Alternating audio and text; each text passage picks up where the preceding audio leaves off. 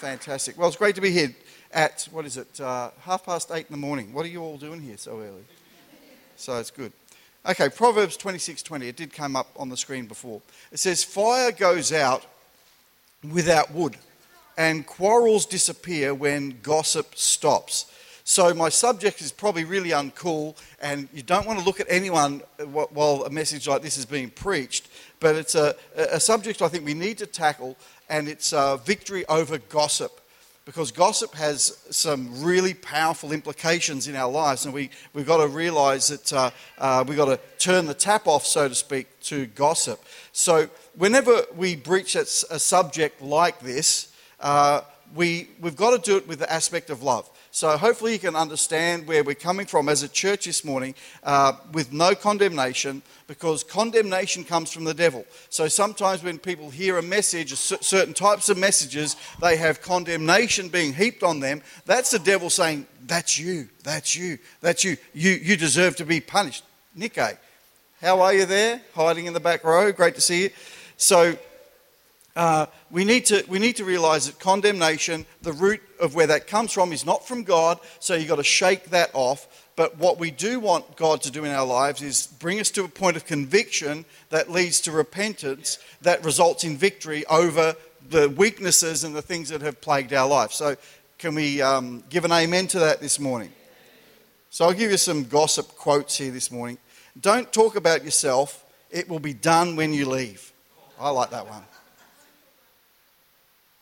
Here's a gossip joke. I really dislike gossipers. They disgust me. Come on, I'm 56. Give me a break. But our culture, I guess in modern culture, I'm only talking from here, but the culture we have thrives on gossip. There are gossip reporters in the media. Sometimes if you watch those morning breakfast shows or even radio programs, there's certain people, and that's their job, is they're gossip ninjas, gossip professionals who dig up gossip on celebrities or on politicians even. That's their whole aim in life, is to dig up gossip, find out things about people. So we live in a culture that honours gossip. That makes it feel normal, that when we partake of that, when we behave in that way, that's normal, that's okay, that's acceptable, because it doesn't really harm anybody. But I want to show you some things this morning, the damage that it really does. So I'll give you a definition of gossip.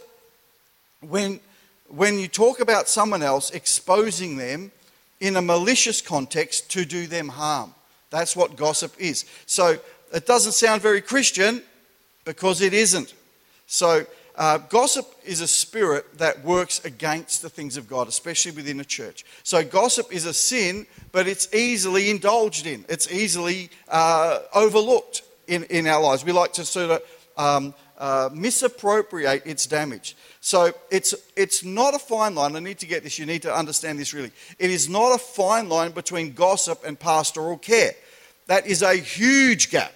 So I'm going to explain that this morning. There is a massive gap between gossiping, talking maliciously about others, and pastoral care. So pastoral care is about concern to help others. Now, an issue that we have arise now and then in the church is people, and so you need to understand this, people. If you put a prayer request on the prayer chain and someone comes to you and says, hi, I heard that you were sick or whatever, how's it going? That's not gossip, that's called concern. That's called pastoral care. So a lot of people going around ringing me saying, Pastor, I put in a pastoral care prayer thing, and it's supposed to be anonymous, and people came up to me in church asking me, that's gossip. No, that's pastoral care. That means you care. That's not saying, I was talking about you because you were sick, so you must be a real bad sinner, or you must have deserved it somehow. No, that's not what we're saying. We're saying we ask because we care. So do you understand that this morning? So we need to set some foundations for healthy church living, and not be constantly grading other people on their intentions when they are just genuinely concerned. So hopefully we can set some things straight this morning. But gossip is a thing we become conditioned and comfortable with, because we often don't want to see the damage that it's causing. So it leaves people if you've been the subject of gossip, it leaves people with a condition that I don't know if there's a word for it, but you're unable to trust. And so you start to think, well, I don't know who I can talk to, who I can be friends with, because I don't know if they'll talk about me. And so I have a trust issue with people. So gossip judges everyone, but it defends itself. So it can say, why do they live in that house? Why did they buy a new car? Why are they wearing those shoes? Why are they wearing that dress? Why have they put on weight? Why have they got so skinny? We're always using those prisms to look at everyone else, but we so quickly and easily justify ourselves and whoever we're talking to at the time. We do that in gossip. So perhaps you've been a victim of gossip, and I hope this morning brings healing to those areas of your life, and you begin to trust each other again. You begin to deal with gossip in a more healthy manner and move beyond it. Because gossip will cause people to stay constricted and constrained in a place that is not beneficial to them. So we want to set you free today of unwarranted gossip that might have been spoken over your life. So what we don't want is to live under the shadow of other people's gossip. Now, if we're going to look at anyone in the world that had to deal with gossip, it was Jesus. He walked this earth and had everyone with their opinions about him and talked about him. And often Jesus would say, well, who do people say that I am? And if you read through the Gospels, there's time after time where there's one time where Jesus was going to the Passover celebration, and it says everybody was talking in Jerusalem about Jesus. Some said he's a good guy, some said he's a bad guy, some said they don't know. And it says that everybody wouldn't say anything in public because they were scared of what the Jewish leaders would do to them if they spoke about Jesus.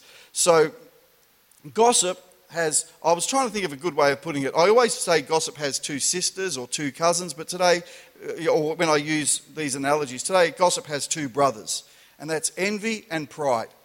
So Romans 1:29, and I think I missed out the Corinthians. It's in Corinthians 12:20. It's either 1 or 2. You'll have to look it up yourself. There's some homework.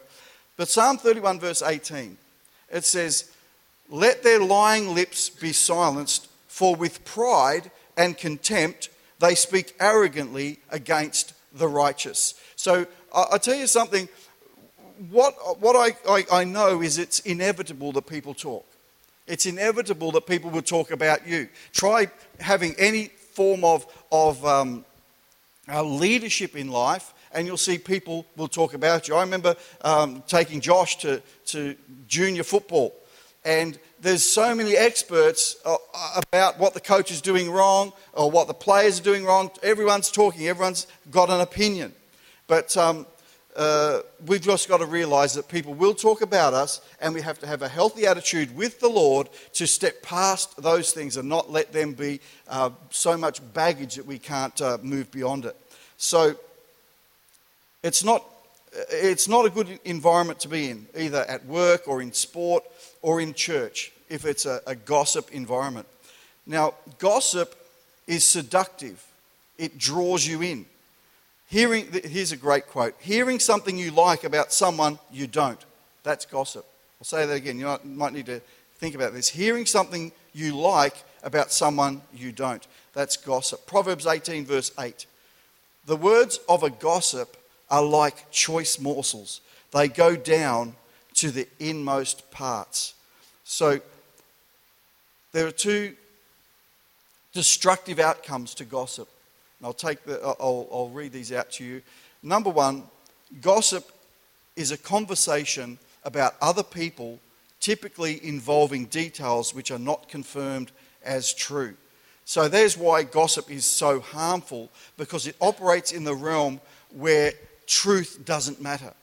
And often, it's also spoken where the other person is not there to give their side of the story. Pauline uses a phrase all the time, it comes from the Bible, every story seems right until cross-examined. And often that's what is missing in gossip is someone will tell a story of their side of the story, but there is no balance to that story. So Proverbs 16 verse 28 tells us, a troublemaker plants seeds of strife, gossip separates the best of friends. Seeds of strife, things that may not be true. maybe half true, or twisted true. So I think of the story, what is it, 2 Samuel chapter 19. There's a story of Mephibosheth. Who's ever heard of him? Mephibosheth. He was Jonathan's son. Jonathan was Saul's son, and Jonathan and Saul are dead, killed on the battlefield, and now David becomes king. So if I've lost you already, I'm trying to keep it as clear as possible. And David was great friends with Jonathan. And he says, well, after a while of being king, he says, I wonder if there's anyone left of Jonathan's family. If there is, I want to show blessing. I want to show kindness to them.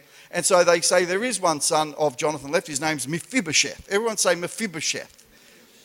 And he's crippled because when the time in his life he got dropped by the nurse, she fell on top of him. She's a bit heavy, and she fell on him, and she crippled him.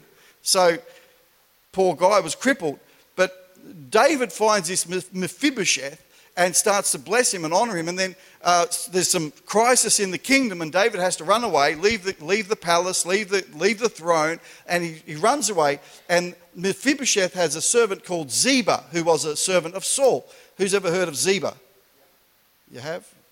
Well, and what happens with Mephibosheth and Ziba is there's something goes on, and so David runs away, and when he comes back to the kingdom, when it all gets sorted out, he comes back, and there's a little bit of controversy here because Mephibosheth didn't go with David, and David says, why didn't you go with the king when he was leaving Jerusalem? And he says, oh well, because Ziba he stooged me. He didn't let me go because I was crippled. And so the story is, well, Ziba says something about Mephibosheth. Mephibosheth says something about Ziba, and somewhere in between is the truth. And so I love those stories in the Bible because we can see that, hey, if you were Mephibosheth, you'd be saying, but I didn't mean anything bad. And then David has to figure out, well, what's true and what's not here. And in the end, David just says, well, I don't know who's telling the truth. So he says, I'll divide the property that they were managing. I'll divide it between the two of you. And sometimes in life, we're never going to know the real truth in a situation where gossip has been prevailing. So we need to avoid it so that we don't have those kind of challenges. So the second thing, gossip cannot keep things in confidence. They're confidentiality breakers, and sometimes we just got to learn who not to tell things to. It's just a fact of life. Sometimes you just know if we tell that person, the whole world's going to know by Tuesday. So gossip can't keep things in confidence. Proverbs 11:13 says a gossip goes around telling secrets, but those who are trustworthy can keep a confidence. So gossip tells others what ought to be kept in confidence. And not everything needs to be shed abroad. Not every conversation you have you need to tell others about. So it's much better to be known as the person who others can trust, who others can say, I have confidence in that person because if I talk to them about whatever, I know that it's going to be safe with them. And you want to make a determination in your spirit. Well, I want to be that person that others can trust. I don't want to be the leak that people say, well, I only talked to one person and now everyone's telling me about what's just happened. So gossip tells others what ought to be kept in confidence. So I want to tell you this morning, victory over gossip is possible. And it should be the last thing to be found in a church is a culture of gossip. Shouldn't be there. So James 3 verse 2, for if we could control our tongues, we would be perfect and could also control ourselves in every other way. So the writer James says that if we can control our tongue, we'll control everything else. And that's a huge, huge statement right there. But the person who has victory over gossip is spiritually mature. So we want to be aiming for that. One of the vision statements, or part of our vision statement, I should say, at One Heart is that we are mature.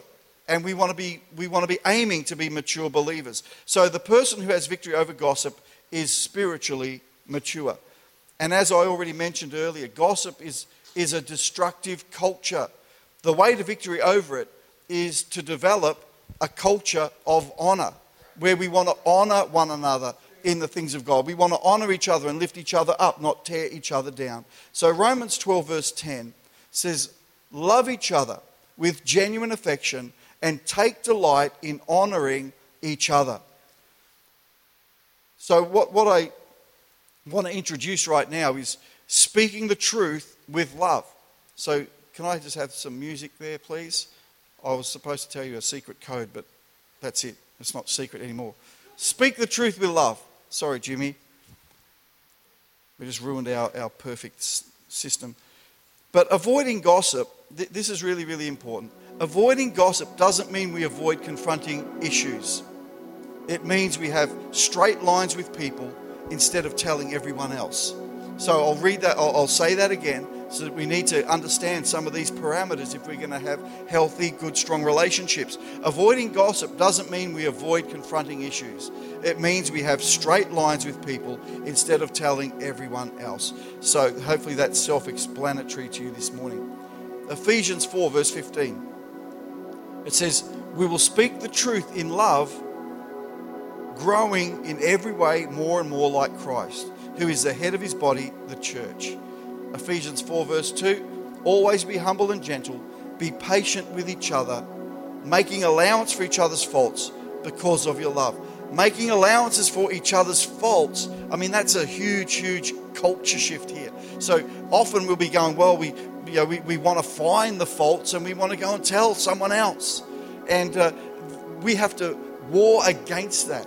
If we want to be men and women of God who are stepping into the promises and the purpose and the vision and the direction God has for our life, we have to gain victory over some of these cultural issues that are cultures of the world that want to entangle themselves in the culture of the church. And you don't want to be that person who's trapped by that. So as we come to wrap this all together this morning, there are two areas we ought to address in people. And we want to make this, again, as, I guess, non-condemning as we can, because it's not supposed to condemn or bring, I guess, feelings of guilt or shame. We don't want to do that. Again, if you feel those kind of things, whenever the word is preached, you probably find that the enemy is speaking through those words and twisting that so that you feel those emotions. But you want to feel perhaps conviction, but then you say, well, Lord, I know that I can fix these areas in my life. Will you help me? And ask the Lord to grow you past those things. So first, there are people that you know personally when you've talked about others, or maybe you've already you've altered your opinions because what others have told you, and you've lingered too long at that conversation of gossip. You need to say, Lord, I'm just going to bring that to you this morning. And it becomes so habitual in our life that we can just say, well, I've just got so used to it. And people just come and tell me all this stuff all the time. But you know what? You don't want to make yourself a lightning rod, an attractor for people's gossip. You want to say, I want to be like a mirror that it bounces off me, so that people go, oh, well, and you don't have to be rude about it. You don't have to be mean about it. You just kind of, you just find ways. You ask the Holy Spirit to help you to say, in a polite way, in a positive way, look, I really don't need to know that right now. Because what happens is when you're a lightning rod or an attractor of gossip, then your attitude towards others who you should be forging relationships with and strengthening your life with, you start to distance yourself because you say, well, they don't like them, so I better get away from them. And then you start working the room according to who you think's popular and who's not. That's a very destructive culture to have in a church.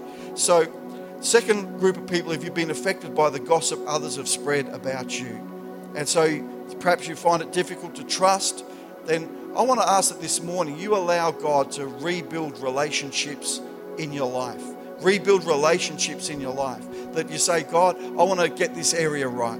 You know, there is no benefit in living a culture of gossip that keeps you and others alienated. That's not the kingdom of God. The place where the Spirit moves, where the Holy Spirit is poured out in untapped measure, is where there's unity. And what gossip successfully does is separates the brothers and sisters in the church. I was going to say brethren. Oh, well, that sounds really, really Christianese. But it separates the body into factions. So Romans 8 verse 1. So now there is no condemnation for those who belong to Christ Jesus. So I want people to walk out of here today shaken free of all condemnation, shaken free of things that have been gossiped about you, being gossiped about your church, gossiped about your life, shaken free of all those relationships that have been strained and all those relationships that have been divided because of gossip. And we're going to pray right now that gossip becomes a part of the past. We're going to pray for victory over gossip. So why don't we just stand together this morning as I pray. I just ask that you join with me in this prayer. So I'm just going to invite you and ask if you want to be part of this. And you're saying, God, I want to step past these areas of breakdowns in my life. And I want to be a better person. I want to be the instrument that God uses in my future. Then you could just raise your hand. Why don't we all just raise our hands right across this place this morning? And I'd love to pray with you. And we're going to see chains broken. We're going to see culture shift that are going to cause us to grow and flourish in the things of God. So dear Heavenly Father, we just pray right now that we will build a better culture, that we build a bigger culture that's not based on the things of this world. Lord, I pray for healing for those who have been hurt by unfair and untrue words. Lord, we just set them free right now in Jesus' name. I pray that there may be trust again, that there may be freedom again to trust people, to join with them and have healthy conversations. Lord, I pray that there may be a freedom in the church. Lord, strengthen us to be bigger than gossip. And Lord, we loose condemnation, we loose shame, and we renounce gossip as a culture in our lives. And I pray that in Jesus' name, that we may walk out of this place free. No condemnation, no shame or guilt. But Lord, we just pray right now that you cleanse our hearts, you cause our minds to be alert to you. And Father, I just pray that we walk a better walk from this day on in Jesus' name. Amen. So one thing, you can take your seats. One thing we always do, I want to thank you for allowing me to pray over you this morning. And I really believe that when we take on some of these things, that life can start to change and we can start to see and experience the goodness and blessing of God, perhaps that we've never been able to experience before. But if we can just have our prayer up on the screens, something that I think is really, really important that we do here in the church is to give people the opportunity to accept Jesus in their life today. Now, today's message, I guess, wasn't all about how Jesus interacts, how he did with people on earth. But I want to tell you something. God loves people, and he sent Jesus as a perfect sacrifice to take away our sin and to deal with the issues that keep us separated from God. Now, I know some people criticize doing a prayer like this, but you know what? It's for those who don't know their way back to God. It's for those who are searching for healing in their soul. And if that's you this morning, then you can pray this prayer with us. We're all going to pray it together. You don't have to repeat it after me, but we're going to pray. And if you've never prayed a prayer like this before and you want to get your life right with God, then pray this prayer, believe it in your heart. Come and talk to me afterwards. I'd love to pray with you and encourage you more in this decision. But perhaps you've been away from God and you know it's time to come back. Then I want to invite you to pray this prayer and say, God, I want to come back to you. I want to serve you again. I want to be forgiven again. So whichever way it is, let's pray this prayer together. Dear Jesus, I believe you are the Son of God, that you died on the cross and rose again to forgive my sins. I ask that you forgive me. I give you my life and I invite you to be my Lord and Saviour. Today, I am born again. I trust my future into your hands. In Jesus' name I pray. Amen. Amen. Well, God bless you, church. We've got some more baptisms next Sunday, so I'm really excited about that. So God's doing some great things among people in our church. I just want to encourage you. Keep your eyes out for others and help them and encourage them this morning. And I'll see you out there for coffee.